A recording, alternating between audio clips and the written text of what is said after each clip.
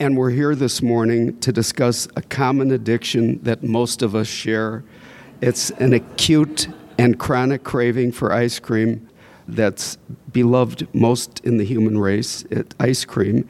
It's an addiction that I don't know if we can be cured of, but it's something that we can learn to live with. And who better to give us guidelines on how to cope than the woman who literally wrote the book on the subject, or at least a fine book on the subject. And the book is titled, Hello, My Name is Ice Cream, The Art and Science of the Scoop by Dana Cree. I'll tell you just a little bit about Dana. She's the executive pastry chef of the Publican Restaurants in Chicago. And she was a two-time finalist for the James Beard Award for the best pastry chef for her work at the acclaimed Blackbird. Has a few other things, like she worked at Spago in California, at Alinea, not too shabby. And she's a graduate of Penn State University's ice cream short course, otherwise known as Ice Cream College. And anyway, Dana is going to give us the real skinny on ice cream. So I don't think I need to say much more. We've got, again, a real scoop for you on ice cream, and there will be samples that Dana will give you. And she's going to show you how you too can do this at home and make magic at home with your ice cream. And Dana, take it away.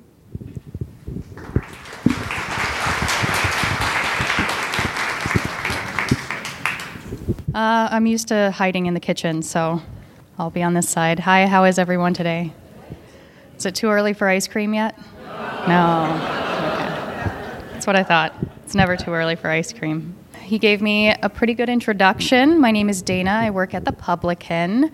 I make a lot of ice cream, and I think about ice cream a lot more since I wrote this book.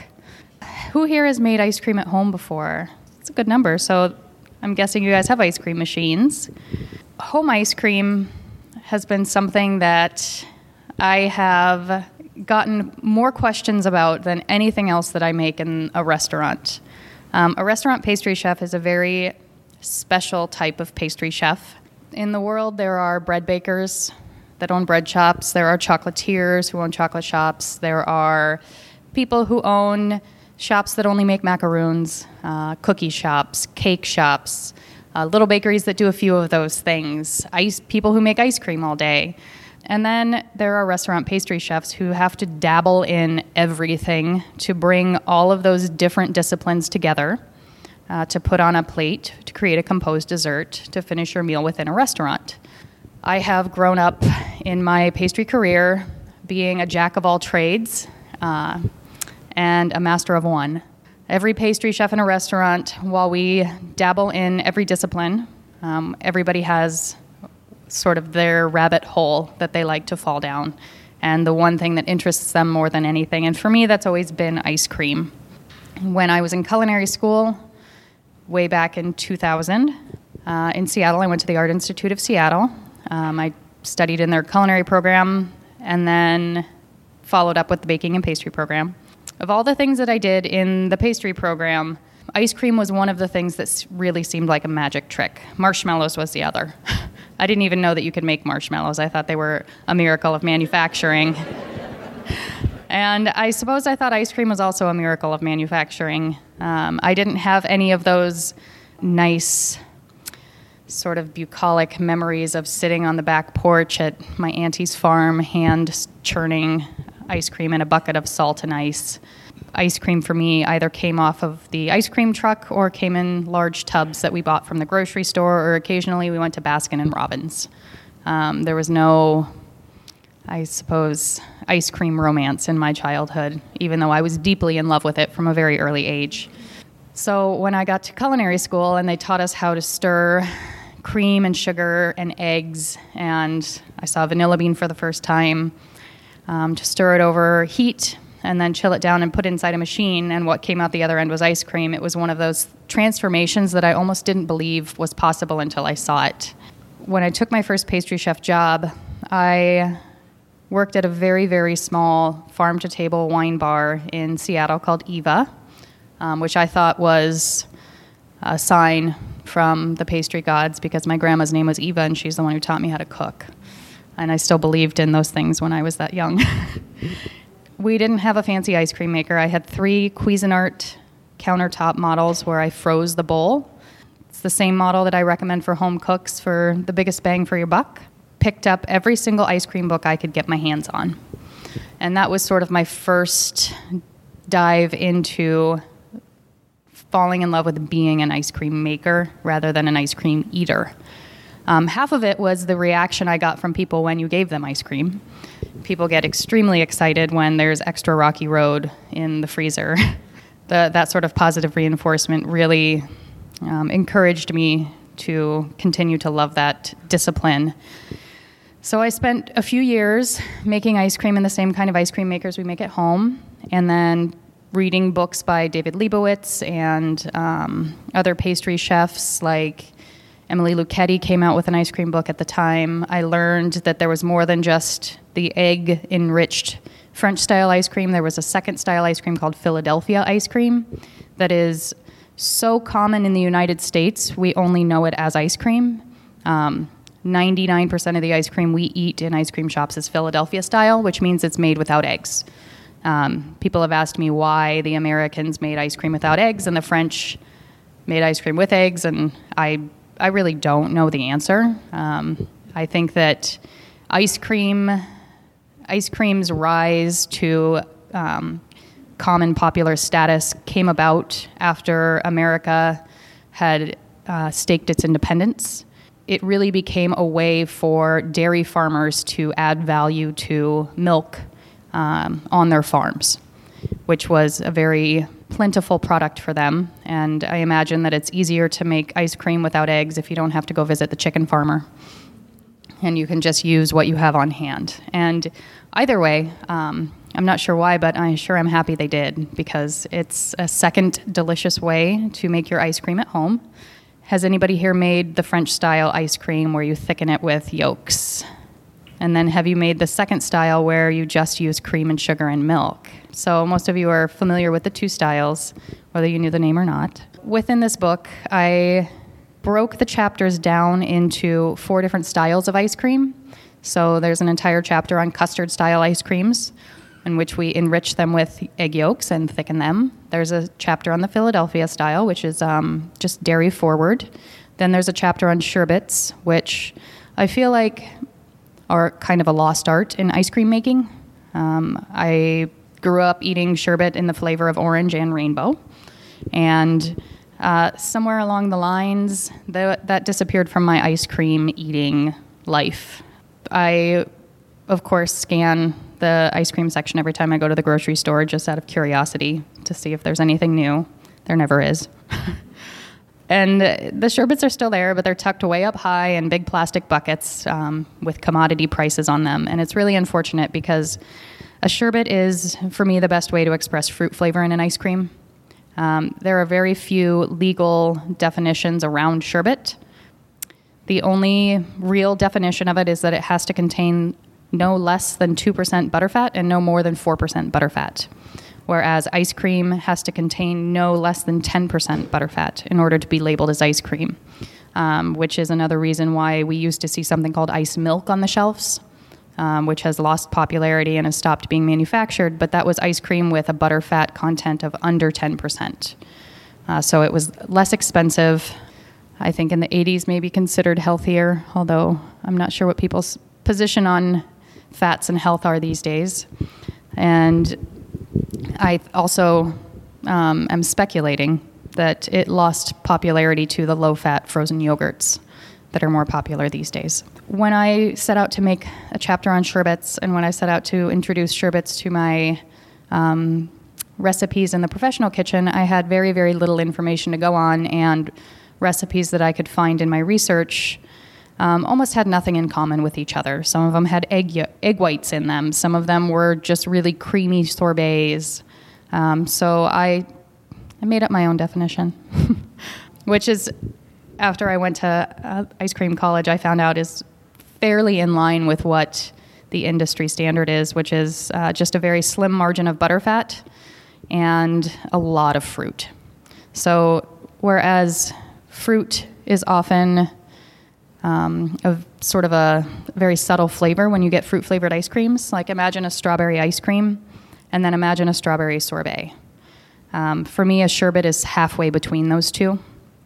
So very, very fruit-forward and just enriched with a little bit of dairy. And then I like to put a lot of buttermilk in it for tang.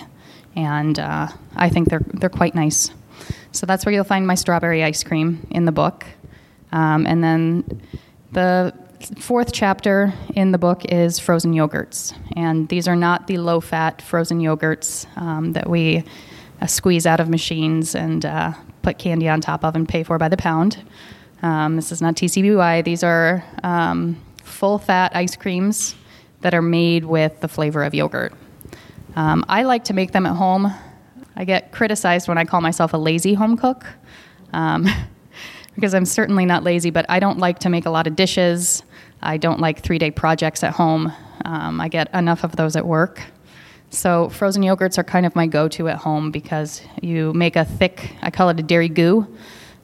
You cook a syrup with cream and milk and sugar and whatever flavor you're going to add, and then you whisk in Greek yogurt, and you're ready to go. So for instant gratification at home, I think frozen yogurts are the way to go.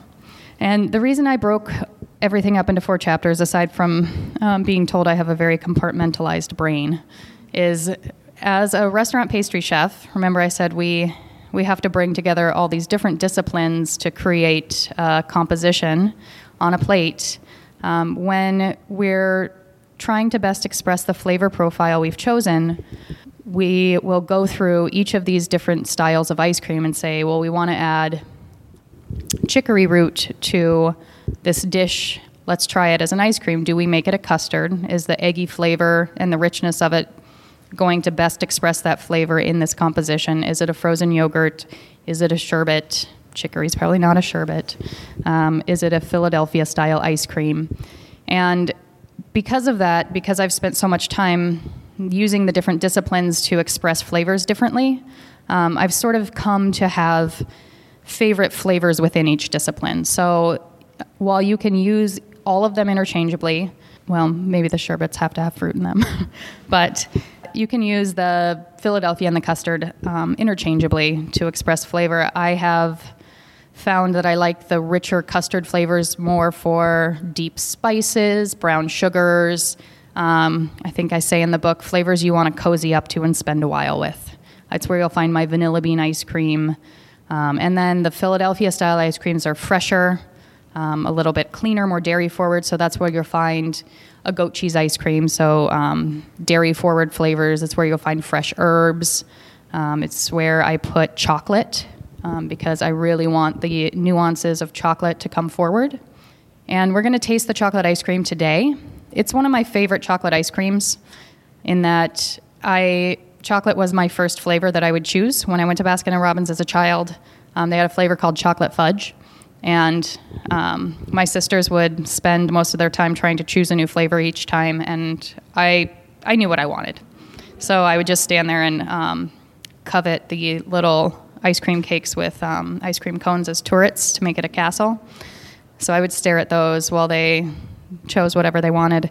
The reason I liked it is because, unlike the regular chocolate, this was so chocolatey in my memory, and it had little chunks of chocolate fudge in it. So I have been a diehard chocolate fan since I was old enough to remember. So I have tried making chocolate ice cream every which way. I have tried every chocolate I can get my hands on in ice cream. And my sister lives in Germany, so I spend a lot of time eating ice cream in Europe as well. I know, poor me. And one of the things I realized is that in America, we favor a cocoa powder ice cream for chocolate. So it's very fudgy. In Europe, they use melted chocolate. And I like both, but what I did with the ice cream in this book is we use a little bit of milk chocolate for richness, a little bit of dark chocolate for depth, and a little bit of cocoa powder for fudginess. So the flavor is really sort of like in the Bermuda Triangle of chocolates. And for me, it's kind of perfectly centered. It's not the darkest chocolate ice cream you'll find. It's not the creamiest chocolate ice cream you'll find, and it's not the fudgiest, but it embodies all three of those things, which to me is like the perfect everyday chocolate ice cream. And what I really love about this ice cream is because you use 3 different chocolates, your chocolate ice cream and your chocolate ice cream and your chocolate ice cream are all going to be different. And they can be different from batch to batch depending on the different chocolates that you choose, which excites me to no end. The chocolates that I use are made by a company called Cocoa Berry. They have an office in Chicago. It is occasionally available to the public. This is one of the mysteries in my life, is why the chocolate that I buy as a professional and the chocolate I buy as a home cook are not the same things. I don't know why they don't sell it to me in the grocery store, because I would buy it. I think everybody else would as well, because it's so good. Some of the chocolate brands that I enjoy a great deal, one of them is called Valrhona, and occasionally you can find it in Trader Joe's. They have some small Valrhona bars. But on the flip side, some of the very nice chocolates that are available to me as a consumer are not available to me as a professional, A, because they're priced too high, and B, because they only come in 4-ounce bars. And when I make recipes, we're making 22 gallons of ice cream at a time. And it would look like Willy Wonka's factory, or I guess Veruca Salt's factory, when they were unwrapping all of those chocolate bars to find her golden ticket, if I tried to do that. And I think my bosses would strangle me if I spent that much on chocolate. That's sort of how the 4 chapters in the book are laid out. The opening of each chapter has a blank slate recipe, which is a template for the reader to use to invent their own ice creams. One of the things I hope happens with this book is people not only follow the recipes that I made, but take them and turn them into their ice creams. Like, there's only room for 40 or 50 flavors of ice cream in this book, which is, I just think, 0.5% of the ice creams that should exist in this world. And I'm leaving it up to the rest of you to invent them. So with the blank slate template, rather than having to pick an ice cream, remove flavor, add flavor back, this gives you the opportunity to start tinkering with flavor on your own. There's a section in the back called Composed Scoops. Now, I came of age in the era of Ben & Jerry's.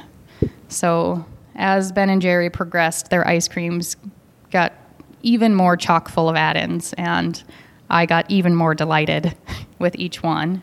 I love a scoop of perfectly smooth ice cream, but I also love a scoop with chunks and chews and bits and bobs and ribbons and ripples and crunches and nuts in it as well. I worked at Blackbird. I started packing pints of ice cream. It was just sort of a fun project for me. Put "Hello, my name is" stickers on them, which is it's just something that I found that was not a brand, but a way to tie all the ice cream together. They were colorful and fun, which is sort of how the name of this was born. We started by thinking we would put whatever we were making for the menu in pints and sell it at Public and Quality Meats. Turns out people don't want to buy pints of masa ice cream or burnt artichoke ice cream or even orange and cumin ice cream. They may work very, very well in a avant-garde composition, but the kinds of ice creams we want to scoop out of a pint and eat in our homes are not the same, which is really where my dive into add-ins started. Rather than putting the ice cream on the dessert, I started to figure out how to put the dessert in the ice cream. So the composed scoop section are scoops that I have composed in a way that is similar to the way I would compose a dessert.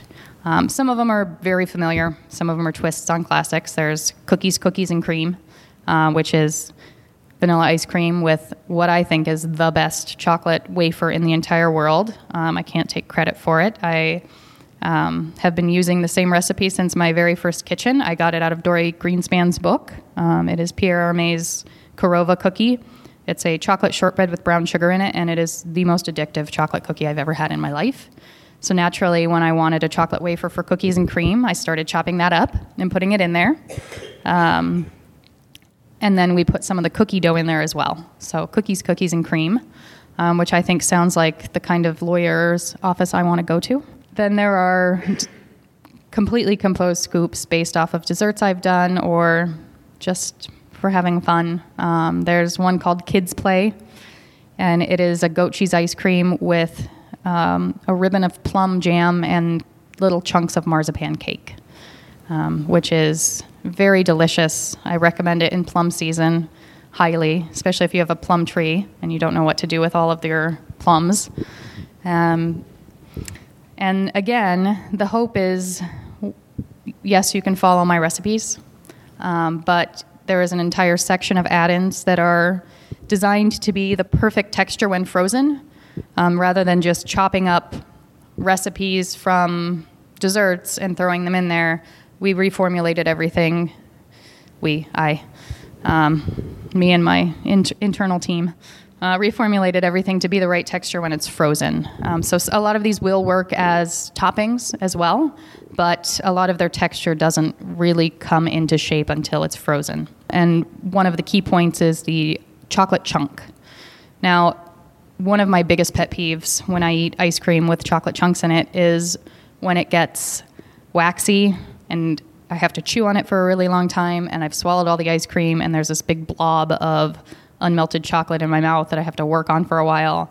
And eventually it starts to melt, and then I can taste it, and then I swallow it. So chocolate has a very unique fat structure that can be recrystallized. It's called tempering, so that it has a very high melting point. So it doesn't melt until it is at between 80 and 90 degrees. Now, ice cream is below, we eat it at around 5 degrees. So you can imagine how long it takes your mouth that has been cooled by ice cream to warm chocolate back up until it can melt. And we can't really taste it until it melts. So what we've done is melted the chocolate ice cream, or melted the chocolate, which pulls it out of temper and gives it a fat structure with a lower melt point. And then we've added an oil that has a very low melt point, so coconut oil. And then you freeze that and chop it up. If you tried to serve these chocolate chunks at room temperature, they would be the texture of fudge. They would smear, they will melt right in your hand. In fact, when you chop them up, your hands are going to get a little dirty. We can always tell which cook has had that task for the day at the restaurant. But the magic happens when you put it in, say, the mint chocolate chip ice cream, and you take a bite and those chocolate chunks start to melt in your mouth immediately. I think it's comparable to the chocolate ripple in Graeter's ice creams. Again, my hope is really that people start mixing and matching recipes, taking the ice cream in their heads and turning it into a reality. The entire book was really written to empower the reader, more so than showing you what I know. It's more about giving you what I know in a way that you can then take it and turn it into your own ice creams. The very beginning of the book is, I think, one of the more unique parts in that it was the section I wanted to find when I started to get very curious about ice cream. When I took my third pastry chef job, I had graduated from the little countertop ice cream models to a real professional batch freezer. And then the third restaurant I was at was very modern, and they had a machine called a PacoJet. Has anybody heard of a PacoJet before?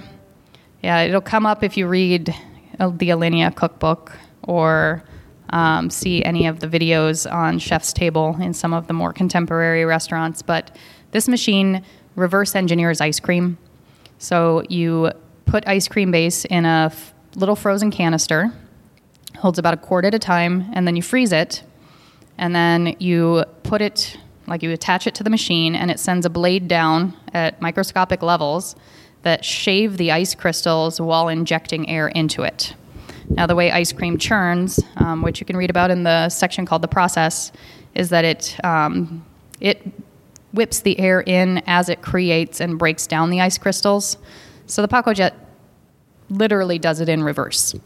And believe it or not, every single one of my ice creams failed miserably inside this machine.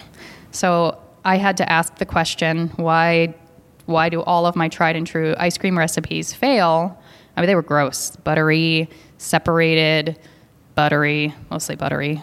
They didn't freeze right.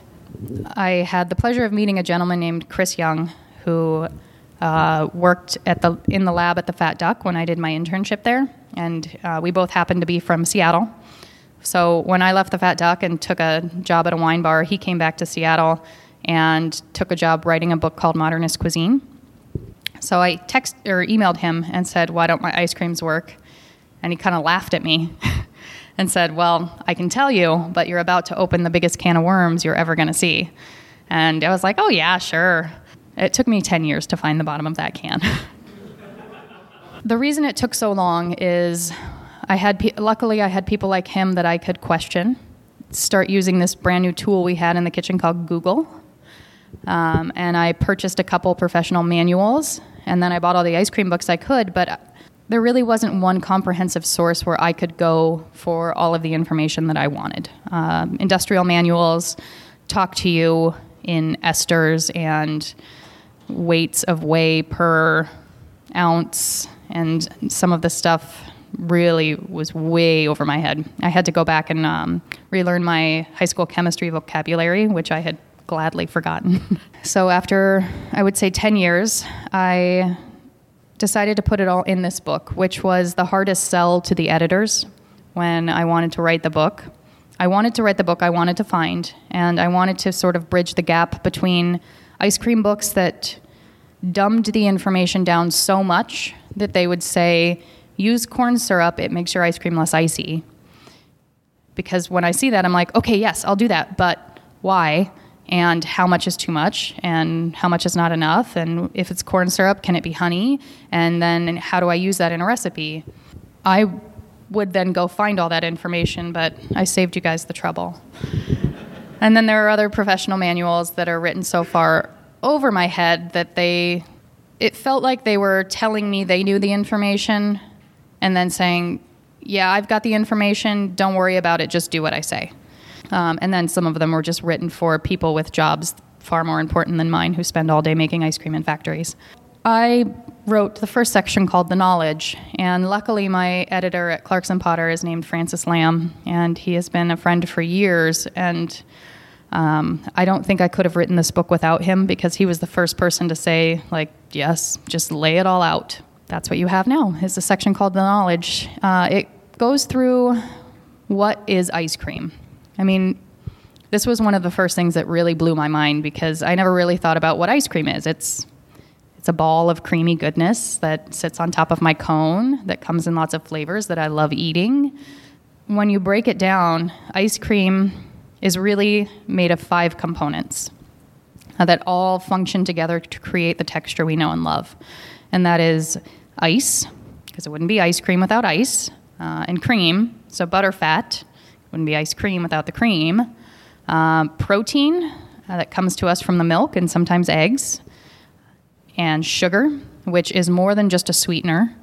One of the very, very first things that I started to do when I wanted to make my own ice cream recipes was I started tinker with the sugar.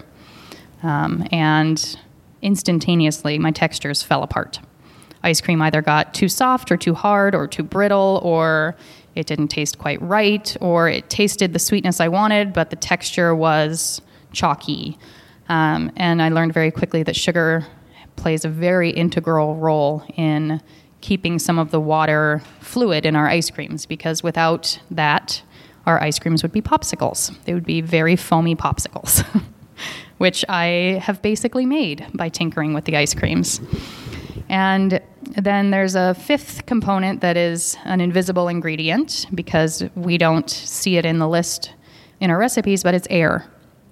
Again, ice cream wouldn't be ice cream, it would be a popsicle if we didn't whip air into it. There's a section called The 5 Components of Ice Cream that describes what each of these things is, how it behaves in our recipes, how it comes together to create the texture, and what happens when these things are altered. Hopefully, one man who interviewed me said even if he never makes a single recipe in this book, it completely changed the way he ate his next scoop of ice cream. And changed the way he appreciated why some ice creams that he bought from stores were better than others. Then the next section is called The Process, and this is also something that was missing for me. While recipes walked me through the steps, they didn't tell me what was happening inside my ice cream during each of these steps. So it starts with heating your ice cream base, what's happening at a molecular level, the energy increases, the molecules start vibrating faster. Proteins start to untangle. Sugars, we think of sugar molecules, and the smallest thing I can imagine is a granule of sugar. But a granule of sugar is a lot of sugar molecules all crystallized together. So the heating process, one of the biggest things that it does is break apart all of these sugar granules so that they can disperse into our ice cream rather than sink to the bottom like a heavy syrup. And then there is once you heat it, then you just begin this chain reaction of cooling the ice cream base, freezing the ice cream base, and then hardening the ice cream base. And all of the recipes in this book make American hard pack ice cream. One of the biggest things that I found when I traveled through Europe was they really like their ice cream soft. Has anybody here eaten gelato? So it's soft. It's meant to be spread on your cup or cone with a spatula. It's churned, and then it's never frozen overnight. It's more akin to soft serve than it is ice cream. Well, I go to Europe on vacation, and I delight in these soft, squishy ice creams. My sister rants every time about how much she misses the kind of ice cream you can bite because she hasn't had that in years. And it was then I sort of realized that that's what defined American ice cream. And I found the word American hard pack ice cream, which I love. And that's what all of the scoops in this book are meant to make. So the entire recipes are formulated to be hardened. What that means is putting it in your freezer and walking away, which I know can be very hard to do. And you are certainly welcome to eat your ice cream right out of the bowl in its soft, creamy, delicious form. But there is a final crystallization of butterfat and ice crystals that happens when we harden our ice cream overnight.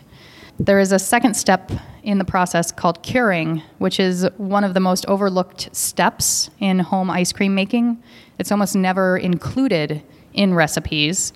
It does remove the instant gratification factor from ice cream.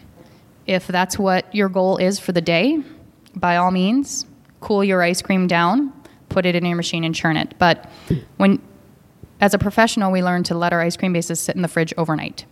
And this step really helps the texture of ice cream knit itself together. I'll spare you all the boring details if you're interested. They are in the book. But one of the easiest and most distinct steps that you can take as a home ice cream maker is to cure your ice cream base. And it is the easiest step you can take because it just means putting it in your fridge and walking away for a very minimum of 4 hours, but I recommend overnight. Flavors mingle. The sugars continue to grab onto water. Sugar has the unique ability of binding with water. And when it does that, it depresses the freezing point of the water. So while it will freeze solid at some point, it will not freeze solid at the temperature that our freezers are at. And that's what keeps ice cream soft, is that some of the sugar has bound, or all of the sugar has bound with some of the water, and it keeps it liquid at a frozen temperature. Again, otherwise we would have a popsicle, which is not an altogether bad thing. But even in a popsicle, there's still some liquid sugar. Oh, curing, yes. So just set it and forget it. I wrote the recipes to fold up like an accordion. If you read through the recipes in the ice cream section, there are a few optional steps. If you strain your ice cream base through a fine mesh strainer, you will get a smoother ice cream, but you don't have to. If you cure your ice cream base overnight, you will get a better texture, but you don't have to. And if you harden your ice cream overnight, you will get American hard pack ice cream, which is what the recipes are designed for. But if you want to eat it right away, go ahead. So if you unfold the recipe, it'll take you 2 days. And if you are going for wonderfully textured ice cream, that's sort of the ideal. But by all means, I know that ice cream at home is about just satisfying yourself, and there's really no wrong way to make ice cream at home. So I think the only important thing is that you do make ice cream within the limitations and your desires of your home kitchen. And my biggest point in giving all of the information that I had was not to tell people there's one right way to make ice cream, and if you don't do it my way, like, you might as well not make ice cream. It was to give everybody enough information so they could make ice cream any way they wanted. I think the most important thing is that we just make ice cream. And the only sad thing that would happen to me if I put too much information in the book is that it would scare people off from making ice cream in the first place, because the only wrong thing is not making it. There's a whole section on color in ice cream. When I was at the Fat Duck, which is a restaurant in England, it has 3 Michelin stars and sat at the top of the list as the #1 restaurant in the world for a little while. I went as a 25-year-old with wide eyes and discovered A, science exists in food. B, we use all 5 of our senses when we eat. Who knew? C, that the diner comes in with a preset notion about food and food memories. No matter what we put on the plate in front of them, it's going to become something different inside everybody's head. And that is the goal. It's not the food we put on the plate, it's the memory they carry with them when they leave. Believe it or not, it was that inspired me to dive so deep into ice cream. I spent a lot of years putting desserts on tables in front of a lot of very wonderful people in a lot of very high-end restaurants, and there was a disconnect for me because I came from a very working-class family. While the people who I was serving desserts to were lovely, they came from a very specific socioeconomic background. So I wanted to know how I could find a way to create a memory for everybody. And ice cream became that thing for me because it is an affordable luxury. It is something everybody loves. There's not a single person who doesn't have an opinion about ice cream. I live in Pilsen. They love their ice cream there. I've been to Copenhagen. They love their ice cream there. So it became a way that I could share a memory with everybody I met. While I was at the Fat Duck, one of the courses that went out, so this is a molecular gastronomy restaurant in 2005, which is sort of the onset of molecular gastronomy restaurants, which are, if anybody's unfamiliar with that term, it's not a term that anybody in a molecular gastronomy restaurant ever calls themselves.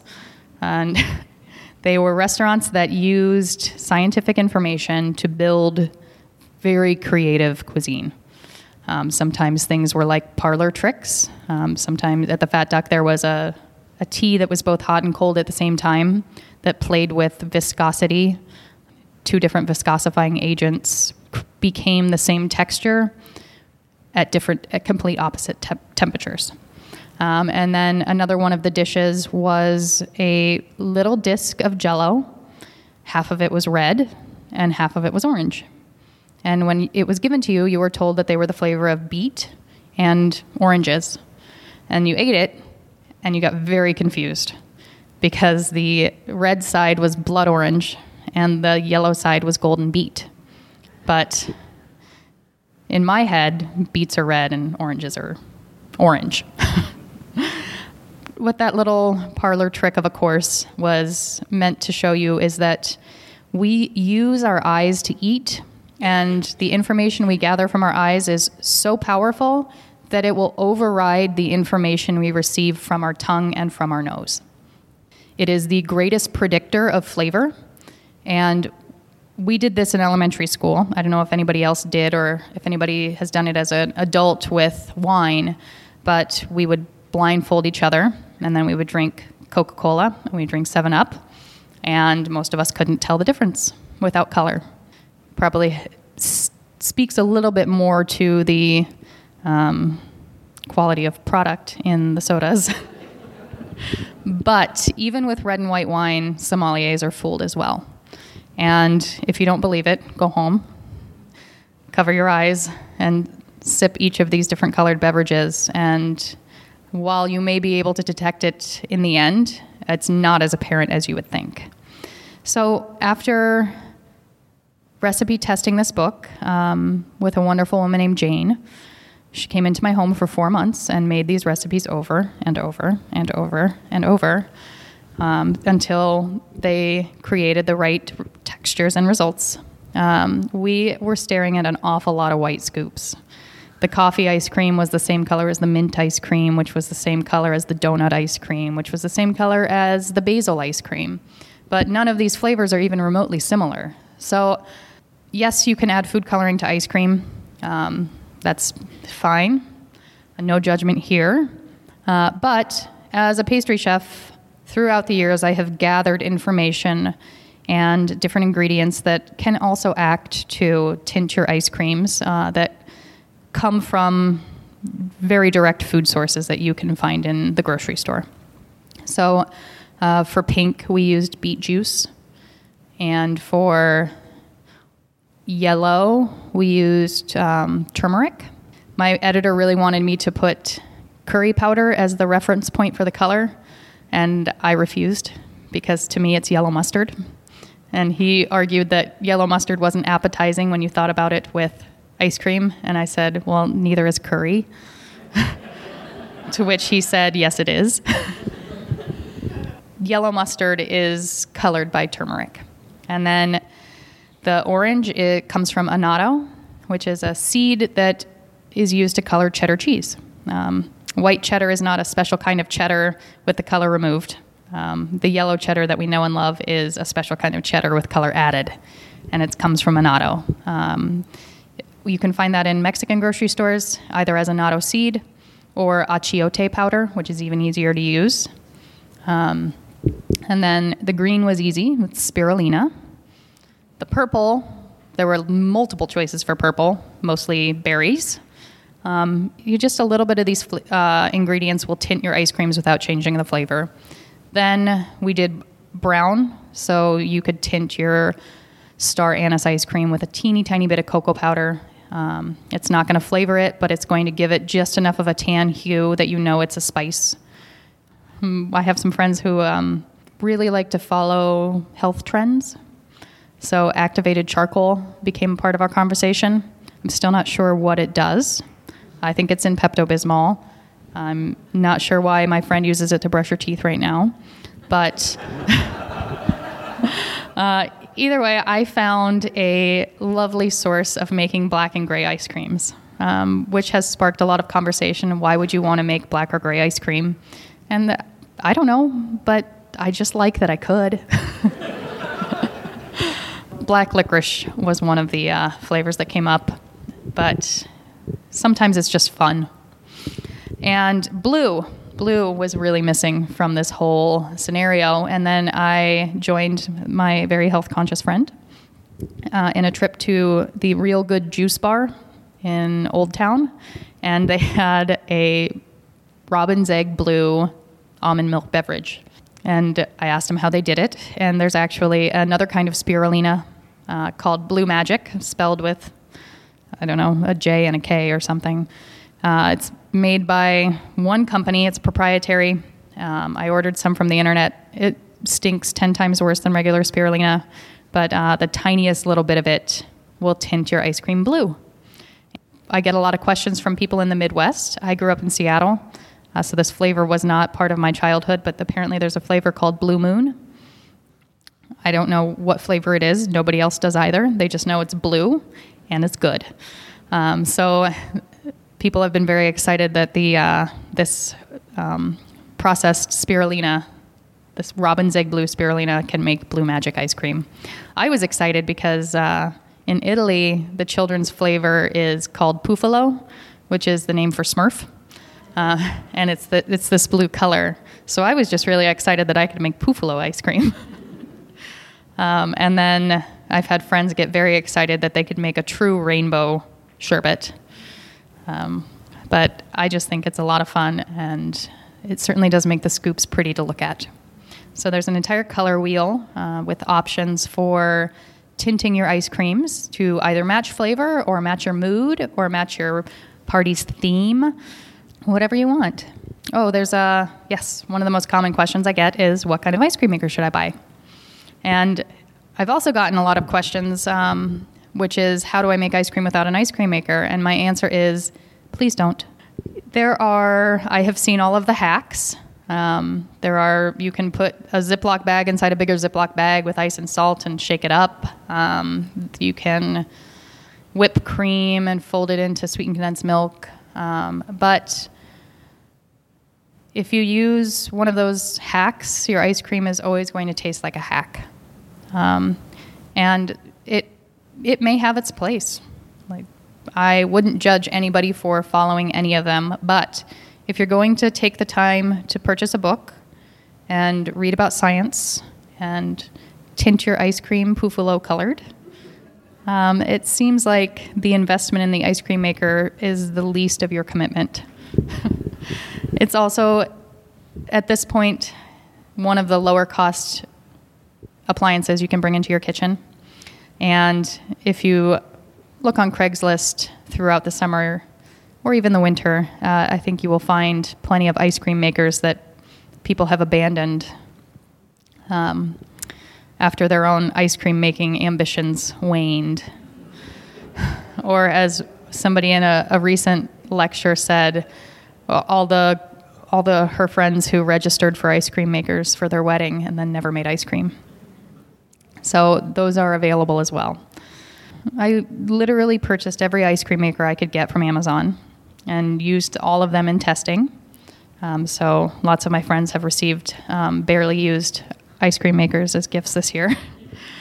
Mostly because when I made recommendations, I wanted to make sure that I understood what was available and what the advantages and disadvantages were, because I'm never going to tell you not to buy something. You need to make a purchase that's comfortable for you. And every single one of the ice cream makers on the market is going to make ice cream. It's really, there's no losing in this situation. But I do have some that I favor for certain reasons because they give you different advantages. Most old-fashioned ones work with salt and ice. And all of the ice cream makers work on the exact same set of physics. Ice cream is put in a canister. It freezes on the exterior where the ice cream comes in contact with the colder canister. A beater shaves the frozen ice cream off of the sides as it freezes, which both whips air into it and breaks the ice that's forming back down and stirs it into the ice cream. So you start to get this like ice slushy that builds and builds and builds. The only difference between the machines is how they cool. So the old-fashioned ones work on the magic that happens when salt and ice come into contact with each other, which I'm about 80% sure I understand. Lower-cost home models function by filling a thick-walled canister with some sort of goo or liquid that, when you freeze it, will freeze below the temperature of water and stay frozen. And then the more expensive models work with a compressor. And the more money you spend on your compressor machine, the better the compressor is going to be. So some people ask me about the $2,000 to $3,000 models, and yes, they will make better ice cream. But I'm also the girl who ran a restaurant on 3 countertop Cuisinarts. So if you love texture and you have the means, you will get better ice cream out of that. And any of the compressor models any of the lower cost models with compressors will make ice cream of about the same quality as the stuff you get from the frozen canister. And the advantage to them is that you can make ice cream at a moment's notice. With the canisters, you have to freeze them for 24 hours ahead of time, which really takes away all impulse. And oftentimes when I'm cooking at home, it's, what do I want to do this Sunday? It's like, well, shoot, I want to make some ice cream. I guess I better freeze my bowl and wait till tomorrow. The second thing the compressor models offer as an advantage is you can churn more than one batch a day. With the models that you freeze the canister, you have one shot. It works once a day. You have to refreeze it for another 24 hours. I beat that system by buying an extra bowl. I actually have 6 of them I just moved, and I have 6 of them in my cupboard, and I don't know why. They need to find people with Cuisinart makers. All of that is outlined in the book. There's also one of my favorite ice cream makers is the frozen bowl that comes with a KitchenAid mixer, or that you can buy as an attachment for a KitchenAid mixer. And when I tested, most of the home models that I tested were the kind where you freeze the bowl. And the only real difference in them was how thick the walls of the bowl were. If they were too thin, they didn't have enough cooling power, and your ice cream would start to melt before it fully churned. Second thing was the paddles were really cheap, so they didn't scrape very well. So the Cuisinart models had the thickest bowls and the strongest paddles, which is why I think they're the best bang for your buck. And the KitchenAid model had the same two qualities. It does require that you own a KitchenAid mixer, which is a much more expensive investment. But it's the only one that allowed you to change the speed on the dasher that turns. And the speed at which the dasher turns is directly what adds the air to your ice cream. So professionally, we call it overrun. Unprofessionally, we call it fluff. So it's basically, the KitchenAid model is the only one that allows you to fluff your ice cream up a little more. Home ice cream makers make very, very dense ice cream, which, if anybody's been to Jenny's Splendid Ice Creams, we know dense, chewy ice creams are very delicious. If you go to a grocery store and you hold a pint of Haagen-Dazs in one hand and a pint of the cheapest ice cream you can find in the other, you will find out why the cheap ice cream is so cheap. It will weigh about half as much as the more expensive ice cream because it's so pumped full of air, and air is the cheapest ingredient that we add. At Ice Cream College, I changed my tune from air is free to air is the cheapest ingredient we add because manufacturers actually spend quite a bit of money on air filters to make sure that the air that's pumped into their ice cream is food safe. So it is the cheapest ingredient that we add. Probably going to need an ice cream maker if you want to make ice cream. It's the moral of that story. But once you have one, the sky's the limit. She asked if it's really important if you cool the ice cream base before you churn. 100%. Yes, she asked the fact that gelato is not frozen hard like American hard pack ice cream. Is that what gives it its mouthfeel? Yes. There are other factors. It is churned with much, much less air, and it is lower fat. Because it has less air in it, it feels creamier on our tongue. But because it is never frozen solid, yes, that's what gives it its very distinct mouthfeel. And just to touch back on, do you need to cool your ice cream base before you put it in your ice cream maker? 100%. I think one of the most common mistakes that my friends who cook at home have made with ice cream, and something I did too when I was in an earlier phase of my ice cream making, was I thought, well, the ice cream maker is going to cool the ice cream. Why do I need to cool it first? Can't I just dump it in there? But once you start churning, you are starting a chain reaction that does multiple things. One of them is it starts to add air, it starts to break down the butter fat, and it starts to create the ice. So if you are breaking down the butter fat before the ice cream base is cool, rather than partially coalescing and trapping air, it is going to start making butter.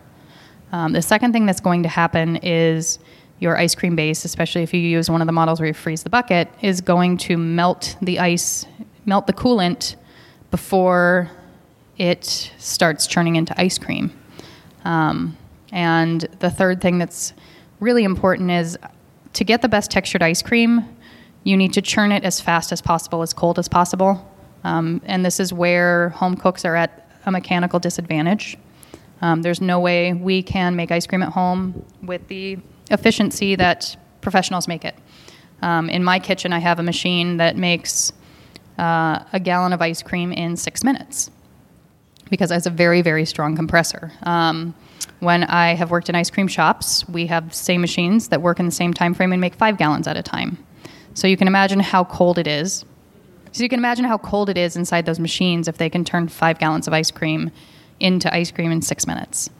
So at home, our ice cream makers take about half an hour to do the same thing. And if you don't put very, very cold ice cream base into those machines, the texture is just, it's going to fall apart. Where the best ice cream is sold in Chicago, as in like scoop shops? Where do you buy the best ice cream in Chicago? I say you make it. So the fine European chocolates, there is no cocoa grown in those regions. So she's asking, there are a lot of single origin chocolates now that we can purchase directly from the producers. I have never had any made to any specifications of mine. I love to eat chocolate, but there is so much chocolate on the market. I'm still working my way through what people have been making to their own specifications. But yes, single origin bars, if you can find them direct from somebody who's making them in the region where they're grown, they are phenomenal. And with the chocolate ice cream, if you just use all of one chocolate, it's going to come through in a very spectacular way. Well, I figured out very quick. So she's asking why the Paco Jet took me 10 years to figure out. I actually figured that part out very quickly. So because the base is shaved after it's frozen, if you have too much fat in there, it will turn it into frozen butter. So you have to use a very low-fat ice cream. And because it's not hardened but consumed right after it's softened, you have to augment the sugar and reduce that to a very low point so that it is the correct texture when soft, not the correct texture when hard. These recipes will not work in that machine, no. You make American hard pack ice cream without using that machine. That machine has a place, and it's in fine dining restaurants with very small footprints. It's a very small machine. It makes a very specific texture that is very popular in composed desserts because it eats very well with other textures. He asked why Chicago doesn't have as strong of an ice cream culture as other cities. And why? And I don't know why, but no, there's no real equivalent to some of the more creative ice cream shops that are popping up on the West Coast and the East Coast. And as somebody who is going to open an ice cream shop at some point, what I hear most is, yeah, well, you can't sell ice cream in the winter. Nobody's going to buy ice cream in the winter. Who here would buy ice cream in the winter? So I don't know what they're talking about. So they can not sell ice cream in the winter, and I'll sell ice cream in the winter. Simple. So this is going to be a two-part answer. The first question was about the different sugars that the book talks about, and the second one is about ingredients that work to create texture that we call texture agents. So there are lots of different sugars in the book, mostly because ice cream is a combination of monosaccharides and disaccharides that both bind water. One binds twice as much water, the monosaccharide, and the other one is a disaccharide. Sugar is a disaccharide. It's a glucose molecule with a hydrogen bond that attaches it to a fructose molecule.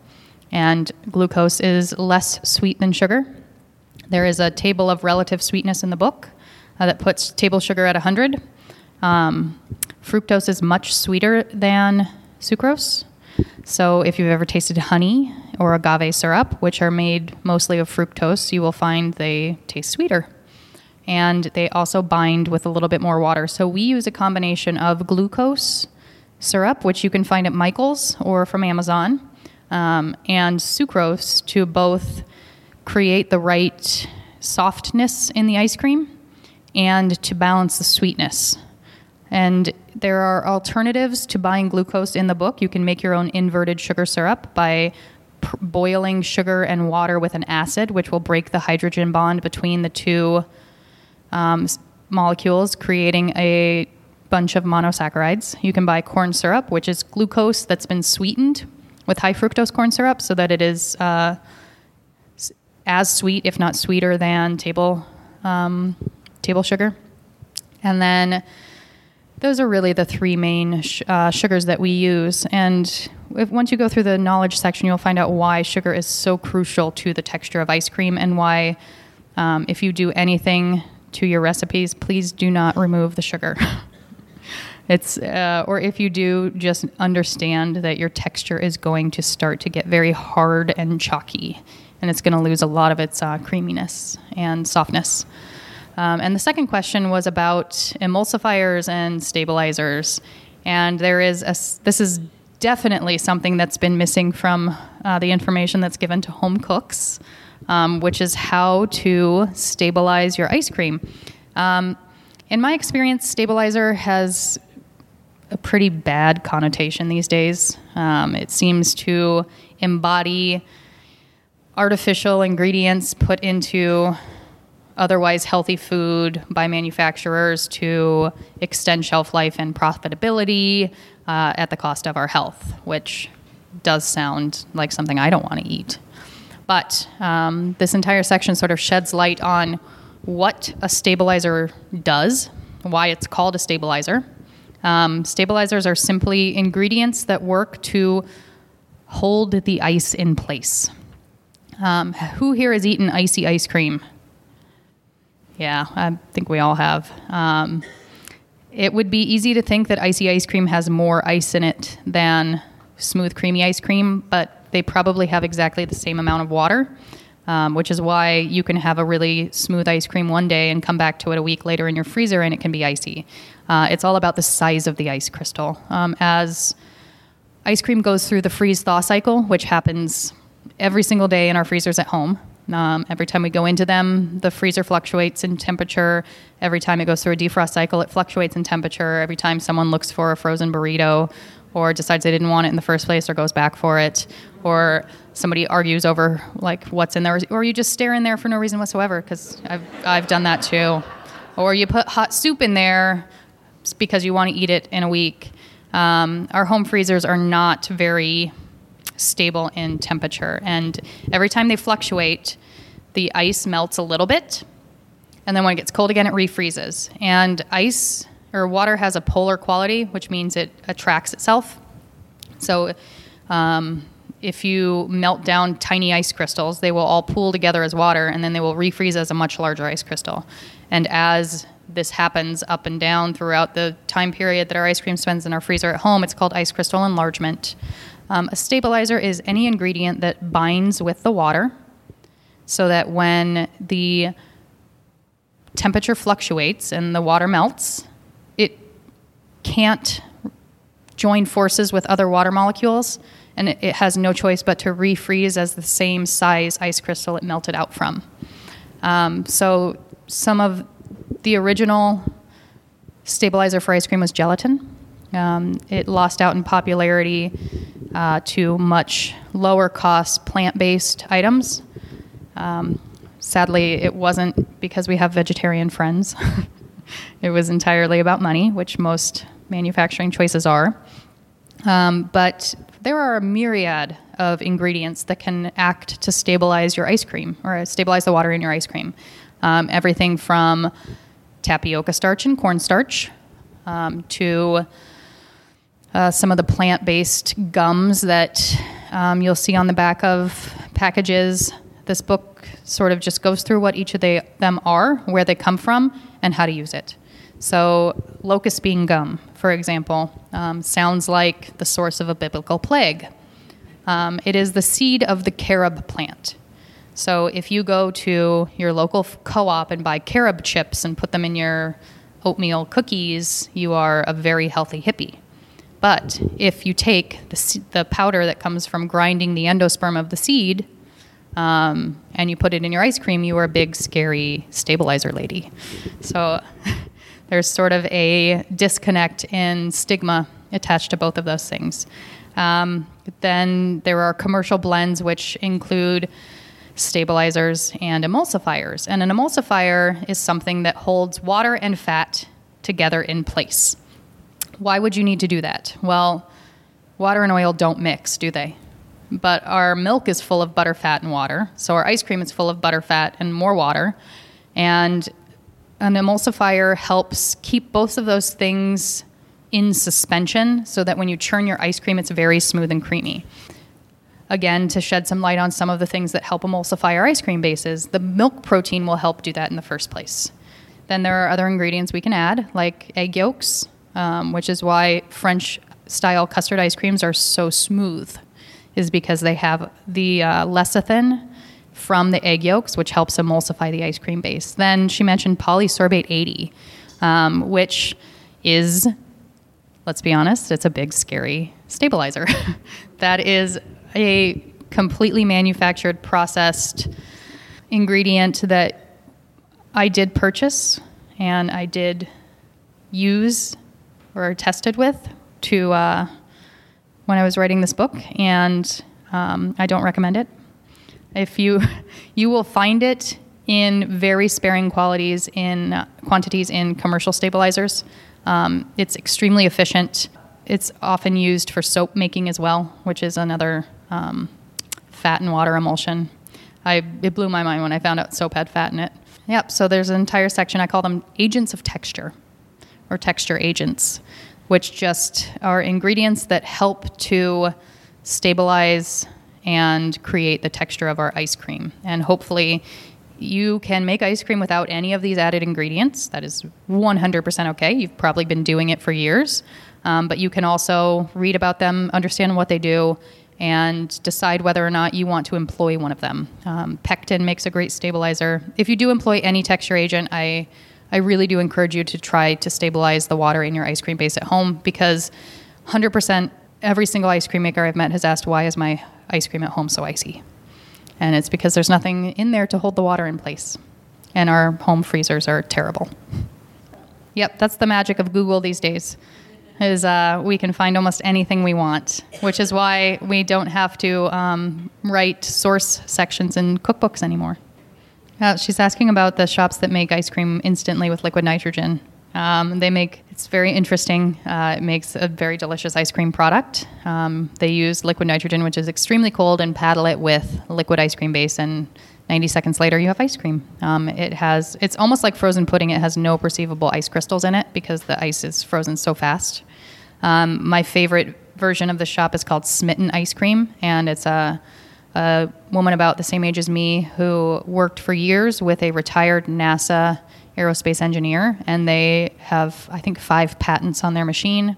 Everything from the way the paddles feel the viscosity of the ice cream and control the churning to how, like, the downward trajectory of it against the walls. And it's extremely interesting, and it's also very delicious.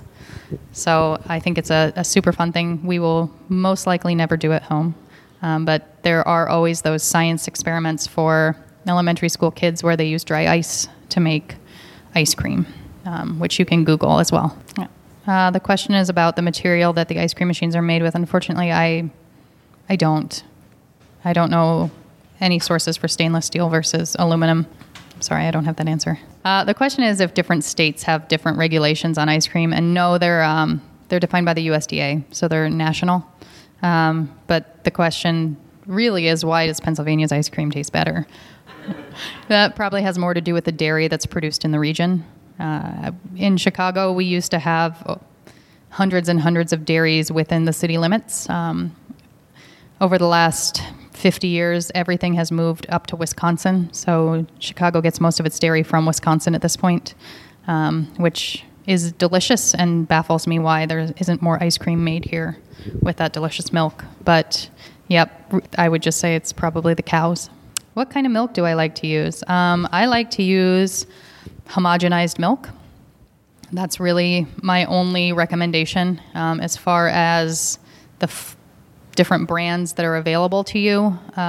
You can buy anything that you're comfortable with. At the grocery store, it will be homogenized. Creamline milk, I don't like to make ice cream with.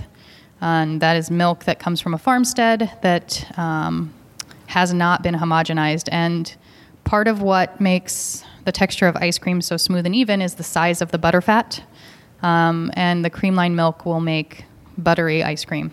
The book addresses it and talks about how you can sort of hack a homogenizer at home, and you can break up the butter a little bit. You just have to warm it up and then spin it in a blender. But if you do that, just be aware you might have a little texture to your ice cream from the size of the butterfat, but you will be trading off for a more distinct flavor. So I just buy regular old milk.